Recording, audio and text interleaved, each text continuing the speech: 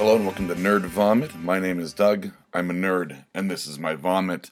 I'm on my own today. Troy's out of town, so let's jump right into the Vomitorium, which is mostly about sequels. Starting with The Tick Season 2. Almost done with it. Love it. I kind of like that it looks kind of B-movie. I like that it's not necessarily cotton candy. I mean, it's not like it's a throwaway show by any means, but I do love the Tick. I love the humor, the fact that the boat now identifies as a boat as opposed to a plane, which is a great metaphor for the boat being homosexual. Everything about this, the singing lobster children, Lobster Cleese is turns out to be a mom of these aforementioned singing lobster children. The fact that Dot now has powers weirdly, that there's a character named Tyrannosaurus Wrathborn. That's awesome. So I'm really digging Tick Season 2. I'm sorry if I'm talking a little fast. This might be a shorter episode because I wasn't planning on doing this by myself, and I'm on my third cup of coffee. Let's see, what else? Sequels. I'm gonna get spoilerless review of Avengers Endgame. Loved it. Bring your tissues. That's all I've got to say. I started playing past tense Resident Evil 2, the remastered version. I'm not a huge fan of the Resident Evil franchise, movies or games, so I kind of was like running around going meh, meh. And just kind of put it down and went, this, may not be for me. I'm gonna hang on to it for a few more, probably, weeks and just see how I like it. But I talked about this a couple weeks ago, and I've talked about it on Damn, weirdly enough, which is that I suck at first-person shooters. But I did pick up the Handsome Bundle from Borderlands game franchise. It's the bundle is the pre-sequel and Borderlands 2. And at first I was like, oh, this sucks. I'm not very good at it. I'm getting so much better, and I'm in love with Borderlands 2. I love the humor, the art, the story, the mechanics I'm getting used to. Driving sucks a little. It's, basically your left thumb is forward, backward, and your right thumb is steering. So it took me a little while to get a hold of that. I was used to, using the L2, R2 buttons on my controller for gas and brake and reverse, and then steering with just my left thumb. So the driving mechanics were a little twitchy, in my opinion. But I got used to them, and I'm loving Borderlands 2. I love the little robot that keeps calling me a minion, even though I'm saving his ass every goddamn time.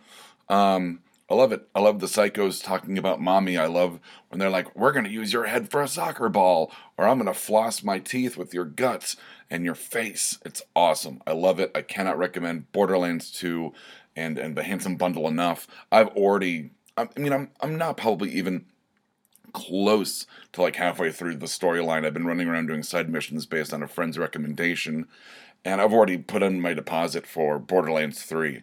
I cannot wait for that in September. So I'm trying to burn through Borderlands so I can get the story. I even picked up the Telltale games, Tales from the Borderlands, which is, I'll play that when I get to it. It's not a huge thing for me to get to, but playing Borderlands 2 is just, I'm so in love with it, and I'm finally kind of proud and glad to be good at first-person shooters. I mean, I know there are people that are way better than me that play Halo and Call of Duty and all that crap, and I'm not going to get into it. I'm not going to get into like first-person shooters exclusively. I'm still all about the third-person perspective. I'm all about the hack and slash. I did pick up Days Gone, haven't even touched it because of Borderlands. That, I heard, I had a friend who said there was a few tech issues, so I'm waiting for them to put out a patch. Not that, I'll just play Borderlands. Let's see, what else have we got for sequels? Oh, I watched the Lego Movie 2, the second part, it says. It was alright. It reminds me a lot of Guardians of the Galaxy 2, not in that Chris Pratt's in it as well, but just that the first one was so original and quirky and funny and groundbreaking and visually amazing that this one is almost as good, but it's not anything different this time. It's, still Legos, and it's a lot more singing to compete with Frozen and Moana, and I'm not a fan of musicals, really. Maybe outside of Cannibal the Musical and the South Park movie. I'm not a huge fan of musicals. Oh, Dr. Horrible sing along blog, I suppose. But so I could have done without the singing. I do love that they have a song that was supposed to match the Everything is Awesome earworm, and it was like the songs that get stuck in your head, or I think it's called the Catchy Song, something like that. Um, but I really liked it. I really liked the Lego 2 movie. Moving along the plot, a lot of character development, new visuals to some extent with like, getting stuck under the dryer, and kind of interesting existential questions about, what does it take to exist, and what is freedom. So in that, there's a bit of a time travel thing. And let's see, what else have I got? Oh man, speaking of Chris Pratt, weirdly enough, so far we've talked about Endgame that had Chris Pratt in it, and Lego 2 movie that had Chris Pratt in it, and soon to have Chris Pratt in it. I've read the entire series of Cowboy Ninja Viking. Holy shit. One, art spectacular. It's like really scratchy with like really thick color swatches that each issue is kind of its own color theme. So you have really warm colors, really cool colors, or all blue, or all red, all orange, so forth, so on. So it's a unique look every issue. And the premise of Cowboy Ninja Viking, how can you not like that title, is basically there's a government program to build assassins using people with multiple personality disorders, and each of their three personalities, known as triplets, are specific assassins, basically. So the main character is a cowboy, a ninja, and a Viking, and they all talk at the same time. It's really cool. There's also, I think, there was a sniper, chef, Navy SEAL, or something like that. There's a guy who's an explosives expert,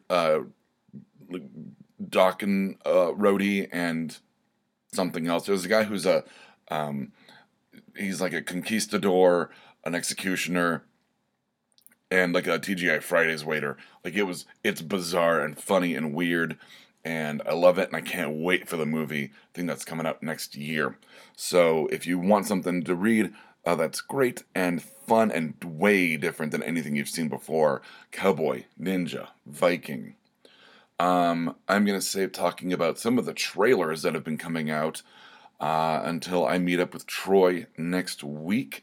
So I'm sorry this is kind of a shorter episode and I'm slamming through it. And like I said, I'm on a lot of coffee.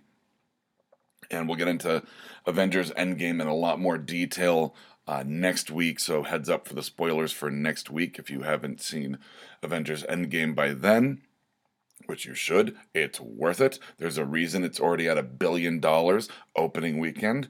But I'm going to finish on the list of guests, the list of, guests, the list of celebrities that we've emailed to get onto the show for Denver Comic Con, like I promised a couple weeks ago.